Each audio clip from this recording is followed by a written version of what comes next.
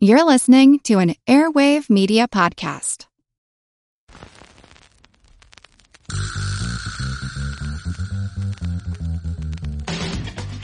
Her Money is made possible by Fidelity Investments. Together, we're encouraging you to always be in the front seat when it comes to your money.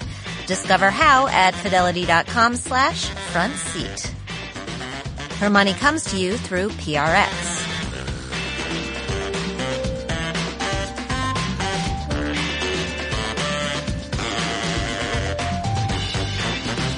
Hey everybody, it's Jean Chatzky. Welcome to Her Money. Many of the conversations that we all have about the gender gap at work, whether we're talking about pay specifically or talking about getting more women into the C-suite, into leadership positions, have to do with what we as women can do to close that gap. But as I recently read from my guest today, women talking amongst ourselves is half a conversation, which can solve at best 50% of the problem. In other words, in order to reach the sort of parity that we're looking for, we need men leaning in too. Joanne Lippman is with me. Joanne is the author of the new book you've been hearing all about. It's called That's What She Said, What Men Need to Know and What Women Need to Tell Them About Working Together. Of course, you know Joanne from her many jobs. She was the editor-in-chief of USA Today, the chief content officer at Gannett, the first woman to be a page one editor of the Wall Street Journal. It's really nice to have you. Oh, thanks for having me, Jane. Great to be here. It's really nice to have you. I should mention Joanne is with us on Skype. She is, although you're not so far away today, you're only about 30 blocks uptown. That's right. That's right. We're in the neighborhood almost. Exactly. So tell me why this book and why right now? Yeah, so I've actually been working on That's What She Said for a little over 3 years. And the reason I started the book, it actually grew out of an article that I wrote a little over 3 years ago for the Wall Street Journal, for the very reason that you said at the top of the show, which is, you know, women talk amongst ourselves all the time about the issues that we face at work. And there are so many issues that are common to all of us, feeling marginalized, not as respected as the man in the next cubicle, underpaid, overlooked. And we talk about these issues all the time. We have books and conferences where we talk to each other, but we haven't been talking to men.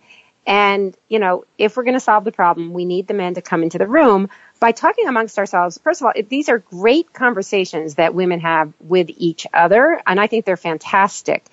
But there are two unfortunate side effects that are completely unintended. And one is that we end up demonizing perfectly good guys, like really good guys who would want to be on our side. And certainly we don't mean to do so, but having this conversation amongst ourselves can seem like we're demonizing them. And then the second piece of this is men are sometimes pretty clueless about the issues that we face. And in fact, Catalyst, which you know is the nonprofit that looks at working women, did a survey of senior executive men to say what might be a barrier to you championing women in the workplace. And fascinating to me, it was 51% said lack of awareness of exactly what those issues are. I mean, that's kind of amazing to me, especially now with Me Too all over the place. The survey was done before Me Too, but still 51% is a pretty high percentage. It is. Now, the book isn't a man-shaming sort of a book, right? I mean, you're definitely not. You're not taking men to the woodshed. So how are you using this to, I guess, get them into the conversation? Right. So in the research for That's What She Said, I spent these 3 years crisscrossing the country and the world. And I went in search of men, particularly, male executives, who were trying actively to close the gender gap. And I talk to them, I tell their stories.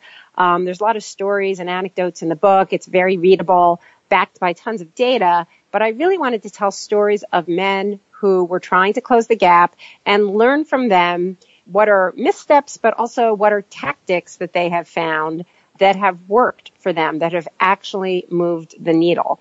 And so it really is, I say right up front in the book, there will be no man bashing in this book.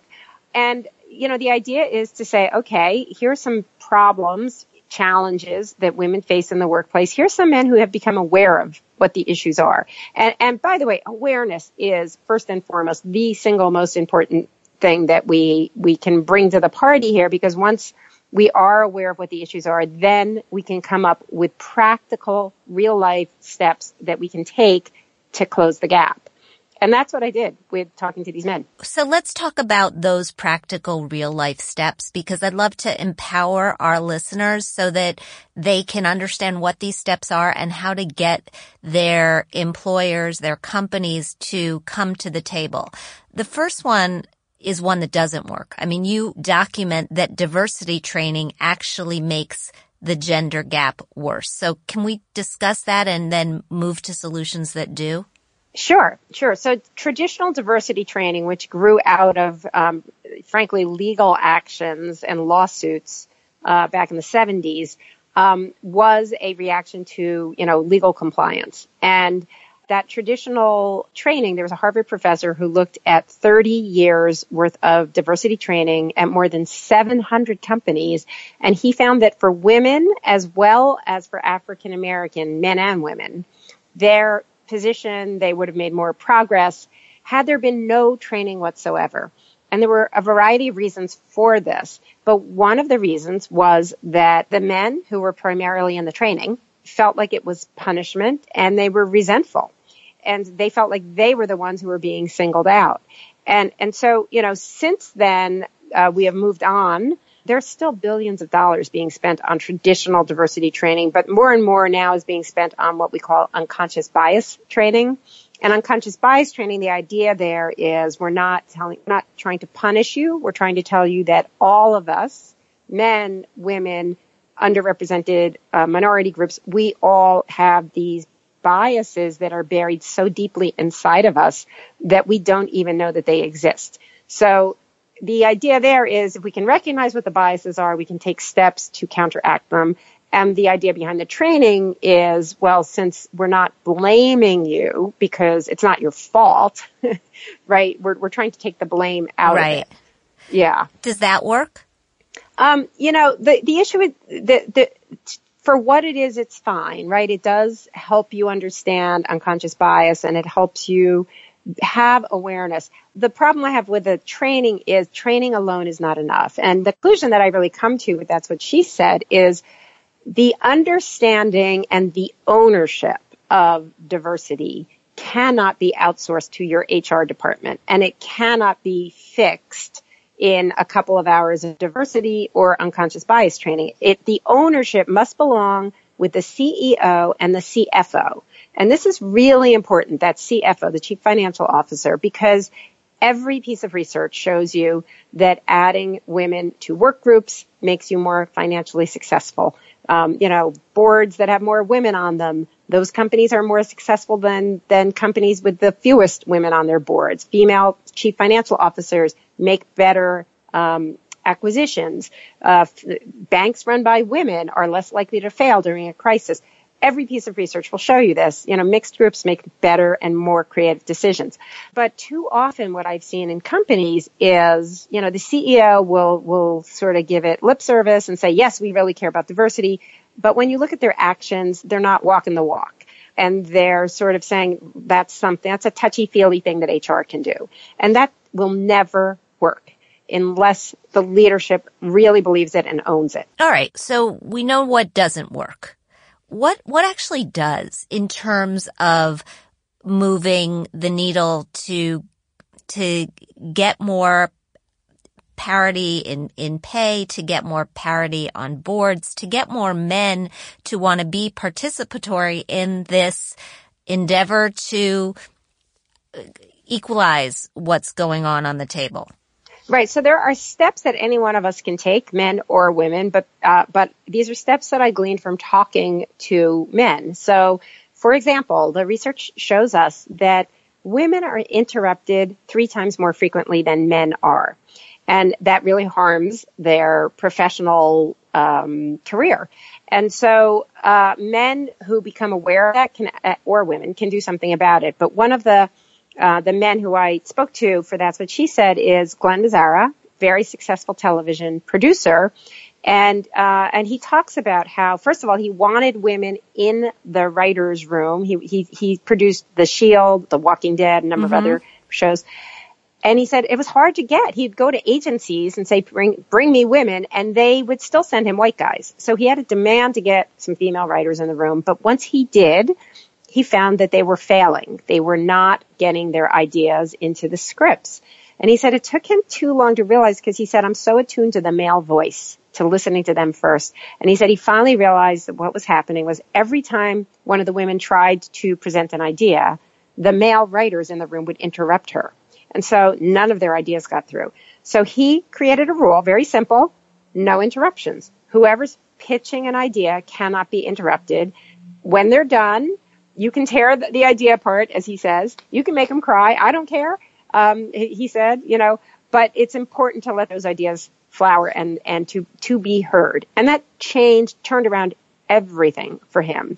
And, that's a very simple thing. I feel like anyone in a meeting should be empowered to say, hey, wait a second, Jean's been interrupted. I'd really like to hear her finish her thought, right? And there's a number of other simple steps that people can take. I want to get to them, but I want to just remind everybody before we do that Her Money is proudly sponsored by Fidelity Investments, because we're working together to encourage all women to be in the front seat when it comes to their careers, but also when it comes to their financial health.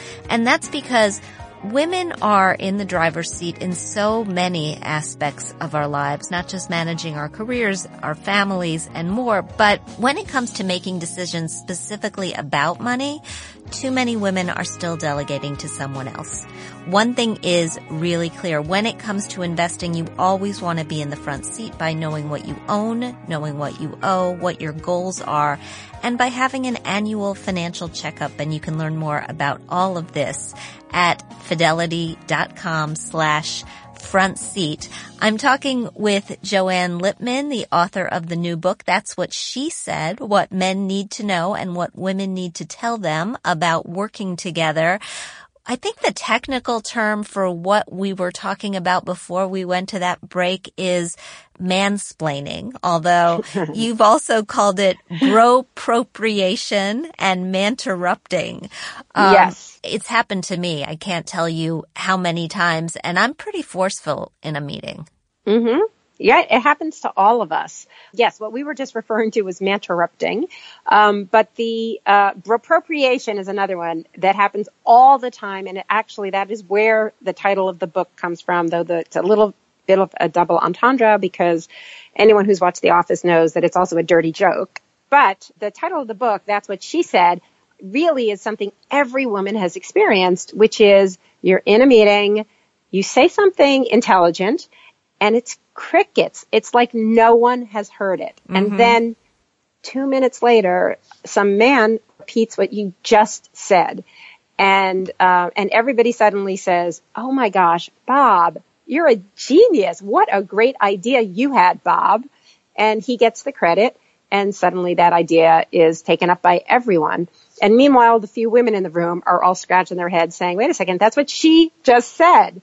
And, so there are ways, by the way, to counteract that. How? That happens all the time. So there's a couple of strategies that people shared with me. One of them is something that actually the women in the Obama White House came up with, called amplification. And, the women Obama had more women than any president before or since. In his staff, but they were still in the minority, and they still felt like they were getting bulldozed by the men. And so they came up with sort of a pact where if one of them said something, another one would repeat what she said and give her credit, which does two things. One is it makes sure that it's not crickets, that her idea doesn't die. Mm-hmm. And secondly, she gets the credit for it, not Bob a couple of minutes later. A similar one, and this came also, these women didn't know about this research, but what they were doing is playing off actually a very real phenomenon that researchers have documented, which is that women are not effective, unfortunately, in advocating for themselves. If a woman says, basically talks about her own accomplishments, and a man with exactly the same accomplishments talks about his, the woman will be seen as abrasive, brash, boastful, unlikable. The man will be seen as likable and a leader. Right. Hillary Clinton talked about this extensively in her book when she was advocating for the country as Secretary of State. It was great. When she was running for herself, not so much.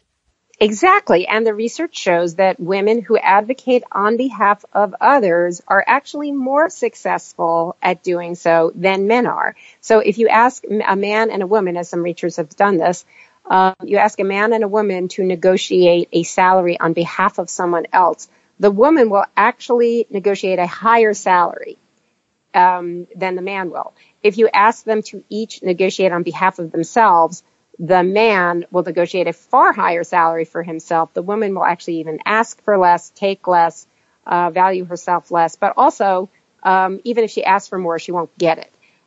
But because women are good at advocating on behalf of others, some women at a consulting firm actually shared with me a strategy that they call brag buddies, which is I tell you my accomplishments, you tell me yours, and then each of us goes and brags about the other to the boss. And they have found that is an effective way to get their message across. Does it help them not only get their message across, but get paid more? Because here's the problem with the wage gap specifically, which I know you've done all this work on it. If we can't negotiate for ourselves for more money, how are we ever going to get it? Right. So one of the issues, we are told all the time we need to be paid for, what we are worth. We need to demand to be paid what we're worth. My research suggests that in many cases, we actually don't know what we are worth. One of the most interesting studies that I ran across in writing That's What She Said involved first graders and Hershey Kisses. First graders are asked to do a task, and then they're asked to pay themselves in Hershey Kisses. At 6 years old, the boys pay themselves with more Hershey Kisses than the girls do. Ugh. You repeat that experiment with middle schoolers and high schoolers with money, and the boys will pay themselves as much as 78% more than the girls pay themselves. So right from the start, from childhood, girls are sort of bred and value themselves less. And so that translates directly into this wage gap in the workplace. We are in a fortunate position now that we have not been in before, and that is there is so much more data available now. Yeah. So you can go to a salary.com, Glassdoor.com. You can, there's much more information. You can arm yourself with data to understand what you should be paid. There's also the research that I cite in That's What She Said, is very useful research that I actually talked about it at a panel discussion while I was working on the book. And I heard the next day from a young woman in the audience that she had gotten her performance review, which was glowing, and gotten like the puniest of puny raises. And she simply cited the research and said, about how men are 4 times more likely to ask for a raise. When women do ask for a raise, they get 30% less than men do. And just citing that sort of research, her employers actually on the spot said, you know what, you're right. We really should be giving you a larger raise. And they did. So, the data actually can help us to get things to a more equal place. But the onus is also on the employer. And as somebody who's hired a lot of people and, run large staffs, as I was writing the book, changed the way I manage.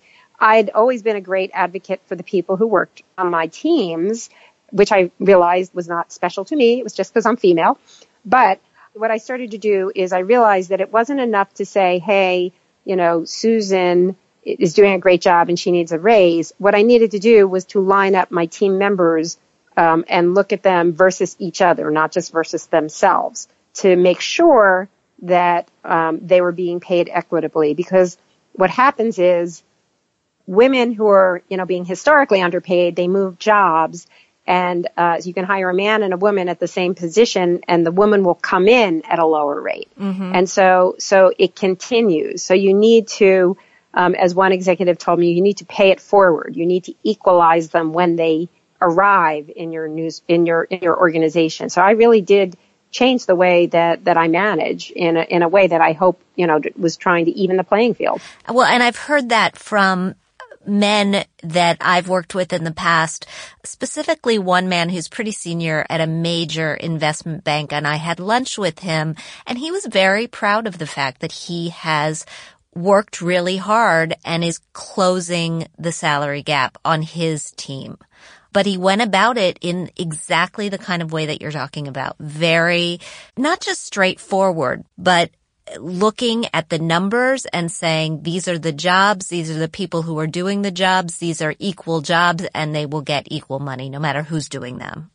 I want to wrap up just by coming back to unconscious bias. We started with that, and you make the point that we all have it, and we have to understand our own biases in order to be an important part of this entire process. So how do we get to our own biases? Right. So you actually can test your own unconscious bias. There's a project implicit.net that you can go to. It's also on my website, joannelittman.com, that you can find this test. And I took the test for working women. You can take it for a variety of underrepresented groups. I took the test for working women, and I came out as moderately biased against working women. So, which was horrifying, I have to say. But it did make me aware, and I took unconscious bias training with Facebook employees at Facebook. And you do sort of realize these small everyday instances where that comes out. So, for example, right after I took the training, I was meeting with a man and a woman who I'd been emailing with, and they worked for the same company. I did not know who was senior and who was junior. And yet, when I met them in person, I immediately went to shake the man's hand with no information other than that he was a man. Mm-hmm. Yeah, I'm going to take the test as well. I'm a little bit afraid of what it shows up, but I will report back. Joanne, congratulations on the book. We need it, and I really appreciate you coming on. Well, thank you for having me. It's a great conversation. Kelly has joined me in the studio, and, sometimes you start a conversation and you leave it hanging, and then you can't go on from there. So we do have your questions because we've got a very full mailbag, which is great. But Kelly went to the dog show. I did. And bought a ticket on Craigslist that was a fake. What happened? So we can just start with a lesson that I just learned this week. If you're buying tickets to an event, be it a concert, a sporting event, the dog show, the Westminster Dog Show, don't buy them off of Craigslist. Go through StubHub or wherever the tickets were verified. But yes, my friend Chloe and I bought fake dog show tickets off of Craigslist. They did not scan at the door, but there were people who felt really bad for us and gave extra general admissions tickets to get in. And we eventually found ourselves on the floor with the very, fancy dressed people watching the dogs. What do you wear to a dog show? Well, we were underdressed. People were in ball gowns. No. It's black tie. Yeah, there's a section where they are black tie.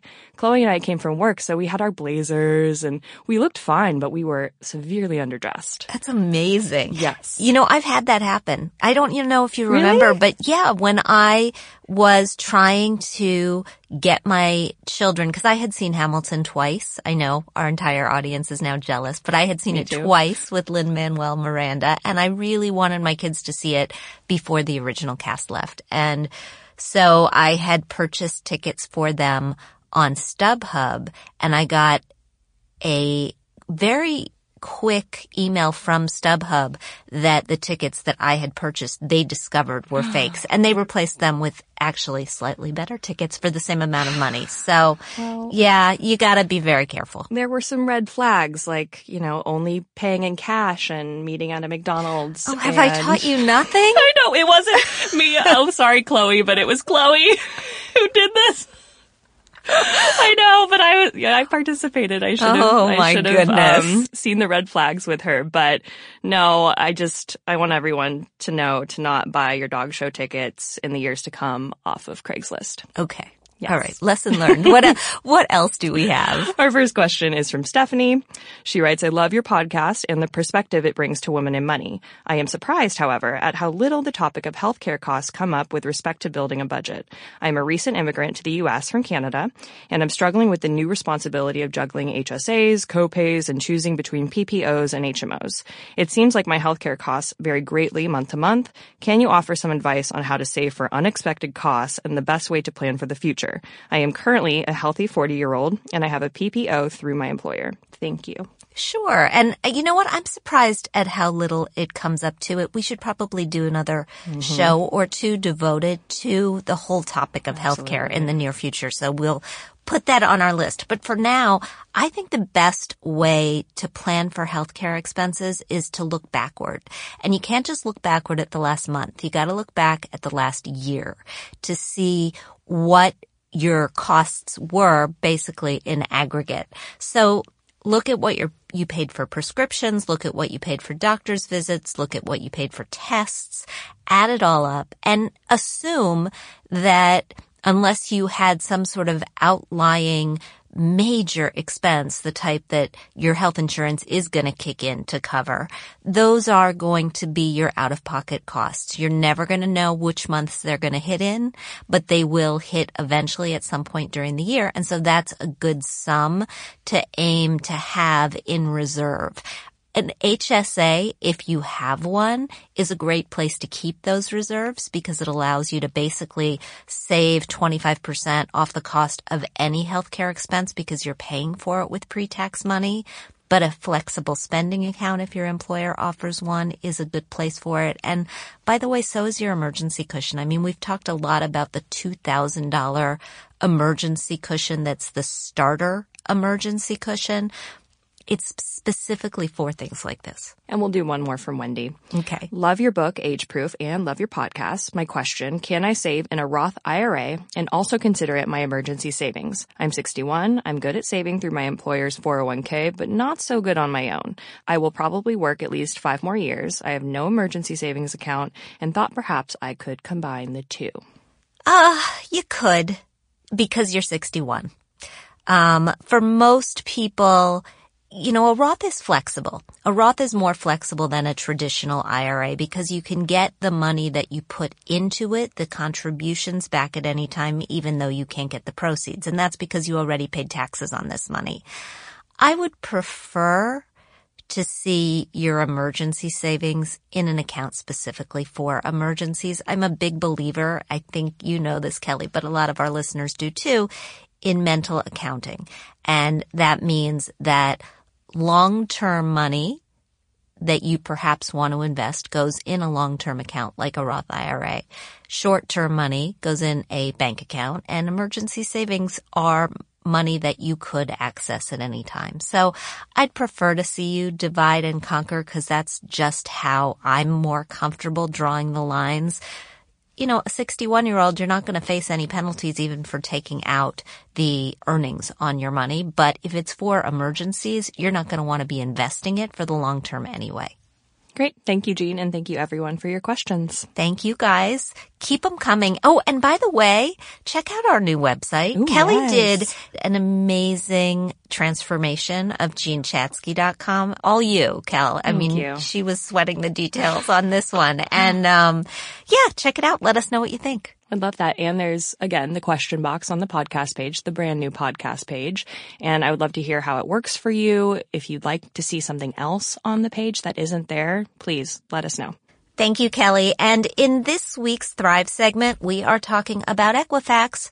Again, 5 months after Equifax said that a breach compromised the personal information of 145 million consumers. We were talking about names and social security numbers and dates of birth and addresses.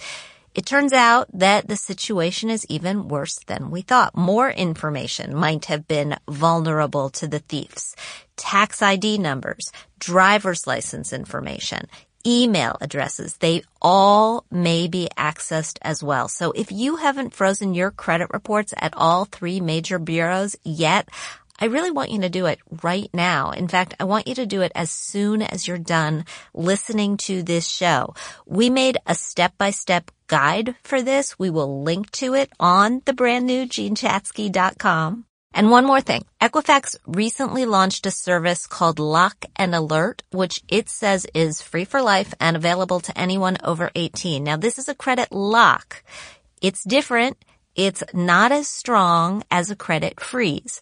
On the plus side, it is typically straightforward. It does offer similar security to a freeze, and it's free. When you freeze your credit, you're going to pay typically $5 to $10 anytime you place a freeze and another $5 to $10 when you lift it. Although Equifax, because of its bad deeds, is offering free credit freezes through June 30th of this year. The downside of this service is that the lock allows Equifax to share your data for marketing services like financial companies that might want to sell you something. It also offers fewer consumer protections than a credit freeze. Case in point on this, in many states, you can go to court if something goes wrong under a freeze, but under the provisions of the Equifax Lock and Alert, you disclaim all liability. Finally, know that if you lock or freeze your report with Equifax, you still need to instate a lock or a freeze individually at the other big bureaus. Those would be Experian and TransUnion if you want your credit reports safer across the board. A credit lock is generally only a better idea, in my opinion, if you're not willing to pay for a freeze, and it's important to always read the fine print. Thanks so much for joining me today on Her Money. Thanks to Joanne Littman for the great conversation. If you like what you hear, please subscribe to my show at Apple Podcasts. Leave us a review. We want to know what you think.